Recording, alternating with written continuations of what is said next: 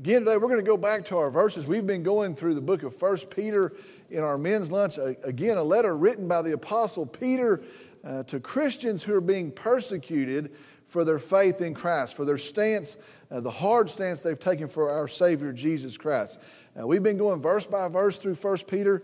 I want to encourage everybody, be sure and bring your Bible if you can every single week as we move through our study. Tonight we're going to go back. We're in the third chapter. We're going to cover one verse we covered last week again, and then two more verses. Again, 1 Peter chapter 3. Today we're going to look at verses 13 through 15. 1 Peter chapter 3, today verses 13 through 15. I'm going to read those verses together, and then we'll come back and break them down and look at them. It says this, 1 Peter chapter 3, beginning in verse 13. Who is there to harm you if you prove zealous for what is good? But even if you should suffer for the sake of righteousness, you are blessed. And do not fear their intimidation, and do not be troubled, but sanctify Christ as Lord in your hearts, always being ready to make a defense to everyone who asks you to give an account for the hope that is in you, yet with gentleness and reverence. Again, we're going to look at those verses today. Let's start off by starting off on the 13th verse. 13th verse says this, who is there to harm you if you prove zealous for what is good? If you remember last week, we saw really how crazy that verse is. And think about the context. Peter has been beaten for the cause of Christ. He has been imprisoned. We know he will be killed for the cause of Christ. And here he is writing to people who are in the same boat. They are persecuted for the cause of Christ. Some of them have been beaten. Some of them have been put into prison. Some of them also will be killed for the cause of Jesus Christ. And that person, speaking to those people in that context, says, who is there to harm you if you prove zealous for what is good? Really, you read that verse in context, and he really has a chip on his shoulder. He really is making a bold and audacious statement. In fact, everybody wants to kill him. Everybody can harm him. But there, in the face of the opposition, he says, who is there that can harm you for being zealous, for proving to be zealous for that which is good? If you remember last week, we looked at, in verse 13, we talked about the good that he is talking about. It's not just talking about good deeds. It's not just talking about doing good things. Sometimes today we think our Christian life is just to do good and to refrain from bad things and just to do a bunch of good things. We saw in context here, it is talking about proclaiming the gospel of Jesus Christ. It is talking about with your mouth boldly telling people about Jesus Christ. Now let me just say this today. The heart and the point to Christian discipleship is to learn the truth of God's Word and to grow in the truth of God's Word and to grow in your relationship with Jesus Christ so that you can and that you will tell people about Jesus Christ. We need to understand that. That's the point of Christian discipleship. And to be honest with you, if you bring me a double PhD, a Bible scholar who's written 5 books on Christian discipleship, and they go around and they speak about Christian discipleship, but if you show me they do not tell people about Jesus Christ and how to be saved through faith in Jesus Christ, I'll tell you, really, you have no disciple at all. And you bring some person in and they'll come and they'll tell you, what, I've been in such and such church for 28 years or 34 years or 17 years, and I've done all of these Bible studies, and the latest Bible study, I've done that Bible study, and every chance I get, I go to the Christian concerts, and I buy all of my shirts at Mardell's, and they say not of this world on them. I want to tell you, if they're not actively telling people about Christ, they are no disciple at all. That's why we're growing as Christ, to be like Christ, to take up the mission of Christ and tell people about Jesus Christ. That's why these folks are suffering. Think about it. They go and they tell the excellency of Him who saved them by His blood, Jesus Christ. That is why they are suffering. And so when he talks about the good here, the good is telling people about Jesus Christ. Look at verse 14. Listen to verse 14. But even if.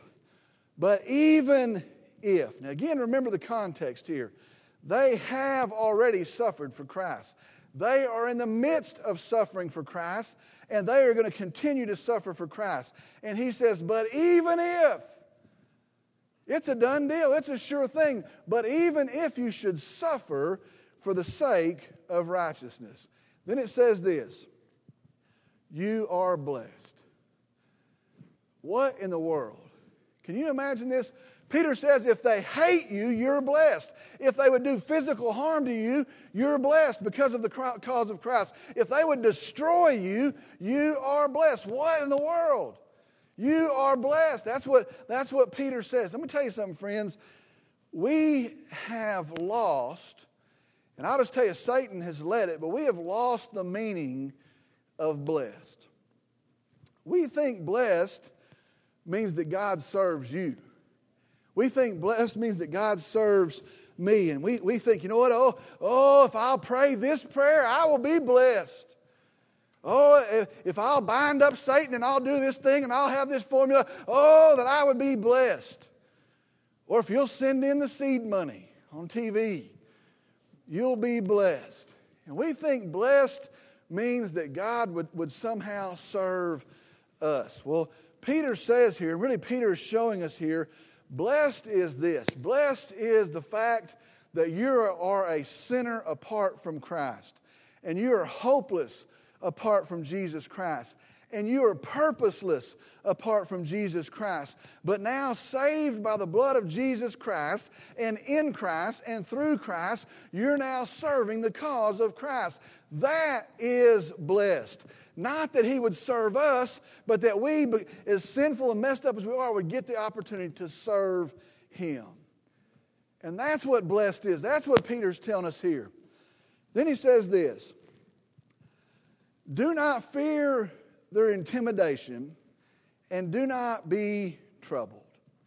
Two things here for us not to do, for them not to do, those that were standing in the face of persecution. Do not fear their intimidation, and do not be troubled. Now you have to be very honest here in the context. Are there troubles? Yes, there are troubles. Are there hardships and hard times and hard things? Yes, there are hard things. Are they suffering? Are their hearts breaking? Yes. But he's telling them here, brothers, stand up. Do not fear their intimidation, and do not be troubled. Here's what I see, and I see it for the second week in a row. These people are actually zealots. These people serve a radical cause. Can you imagine we go around and if something we do not like it, and if this upsets us, and if the air conditioner's not right, and if this is going to take me too far out of my schedule, oh, I can't do that. These folks say, in the face of suffering, do not fear their intimidation. Stand up, brother. These folks are radical zealots. You know why? It goes back to their leader. Luke chapter 12, Jesus says this, and do not fear those who can only harm the body. Do you know how crazy that is? Basically, he's saying this. Don't fear anybody that can only kill you. This is the guy that goes to the cross and is butchered and killed for the sins of wicked man. Do not fear those who can only harm the body. Understand the movement of Christ is a movement of zealots, if it's a true movement. It's a movement of radical people who are committed to Christ and who will stand in the face of opposition. Do not fear their intimidation, and do not be troubled. A couple things not to do, but then he says, but do this. Do this. And there's actually two things that we should do as well.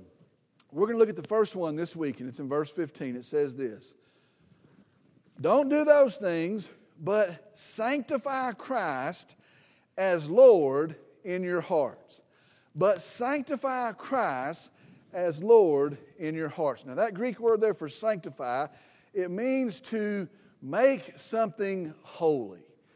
Holy means set aside or set apart. So what this means is to set apart or to separate. Really the same thing, to separate and to set apart. And so he's saying here, set apart Christ as Lord in your hearts.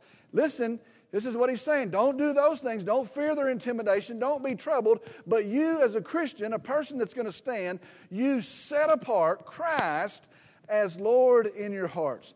Now what that means today is this. If you are going to stand, if you're actually going to proclaim the gospel in a world that hates the gospel, if you're going to persevere in the cause of our Lord Jesus Christ, if you're ever going to get to the point in your life that you can say, whatever happens, whatever comes, whatever the consequences are, though they would hate me, though they might even kill me, I'm not going to shut up, and I'm not going to step down, and I'm not going to step back. The only way that that's ever going to happen is if you first established Jesus as Lord in your heart.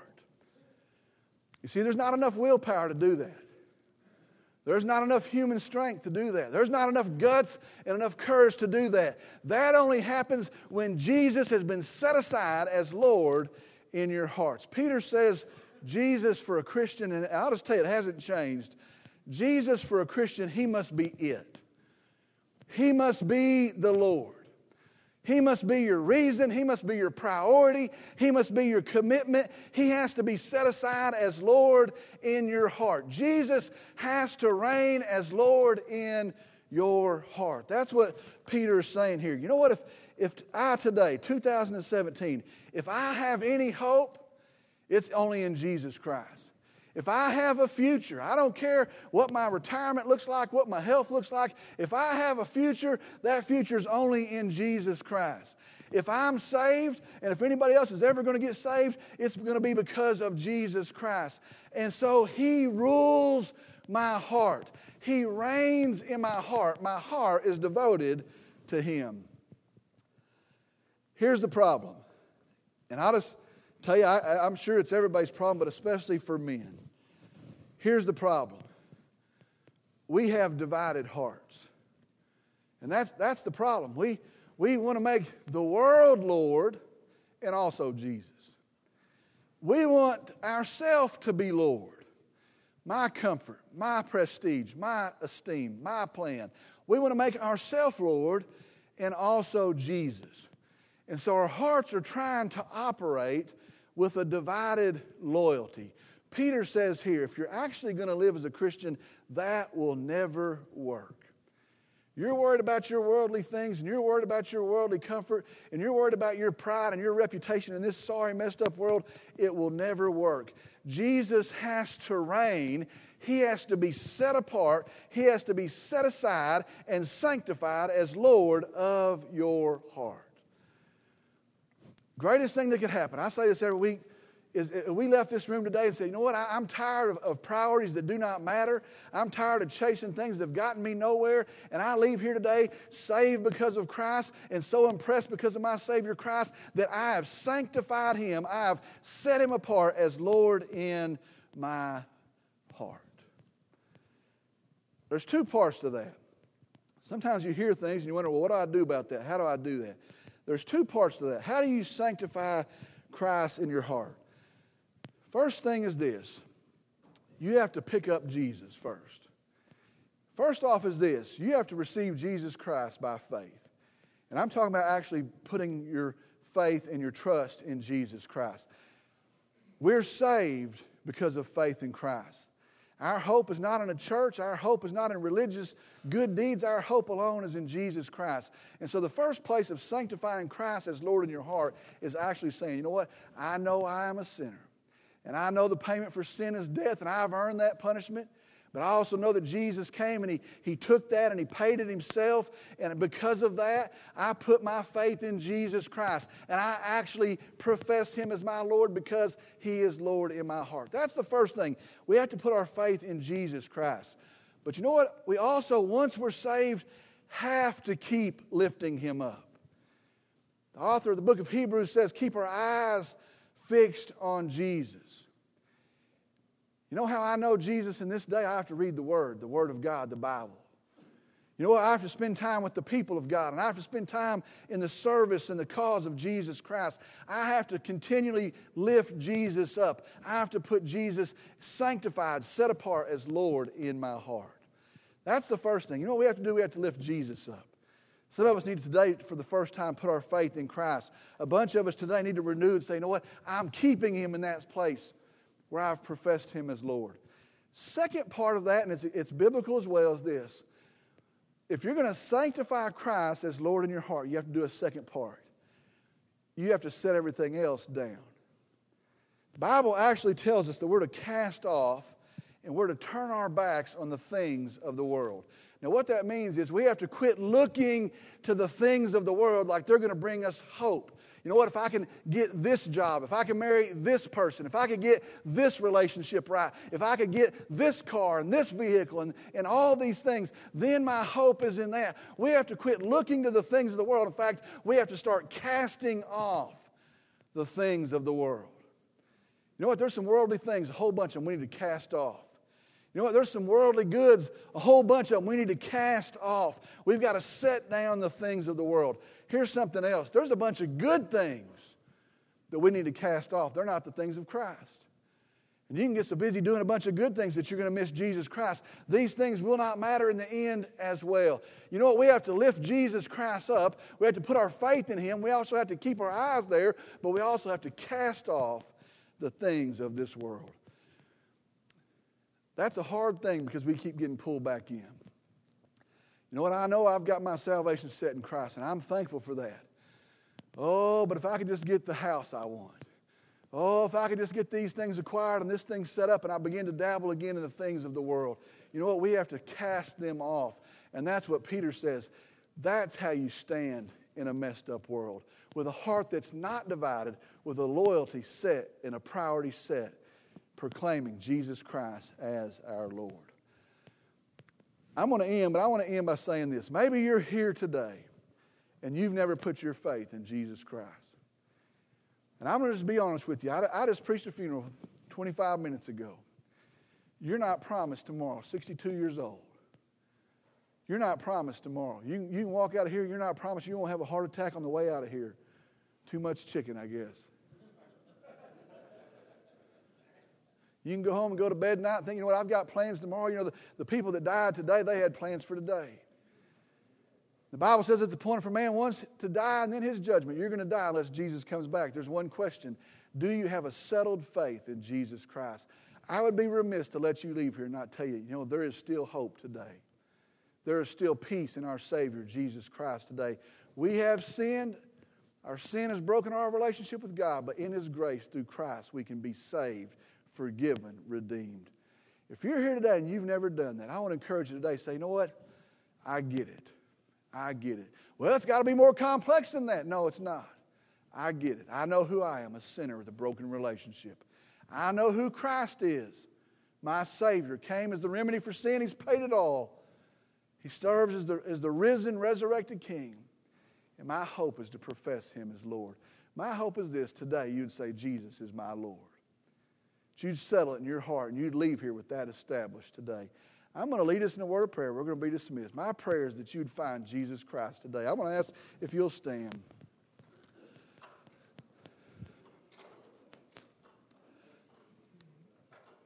Dear Father, we come today, we're thankful for You.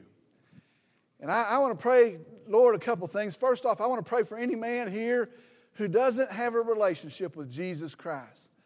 You say it's appointed for man once to die and then his judgment. You tell us we're already condemned in our sin, but You also have shown us tremendous grace through Jesus Christ. I pray for any man here who doesn't know Jesus as their Lord and Savior. I pray that today in the drawing of Your Spirit and the proclamation, the preaching of Your Word, maybe in the circumstances of life that brought them here, that today they would say, Jesus Christ is my Lord and my Savior, and I profess Him as such. Lord, we're sorry for our sin. Forgive us of that. Help us to repent and to leave it. Come into our hearts and save us today. We come, and I pray also for men here today that they've taken care of that. They've made that decision. But then we've tried to exist with a divided loyalty, with a divided heart. Forgive us of that. Help us to repent of that. And then I pray for men in this room emboldened of the Holy Spirit of God that lives inside of them, directed by the Word of God that leads them. serving Jesus Christ. I pray that we would walk out of here today with a renewed, focused heart, with Jesus sanctified and ruling on the throne of our heart. And we would walk out of here and we wouldn't worry about the things that would distract us and pull us down and take us off of course. But we would leave here with Jesus reigning and ruling, and then we would go out and lead people to Jesus Christ. Help us in that. Empower us for that. We come and I pray for the men here today. Bless them. Encourage them, strengthen them. Let them lead in their homes as you've ordained and called for them to do. Let them lead in their church and their ministries in their churches. Use them to proclaim the truth of Jesus Christ. Bless them in that. We tell you we love you and we thank you. And I pray in Jesus' name, amen. Glad you're here.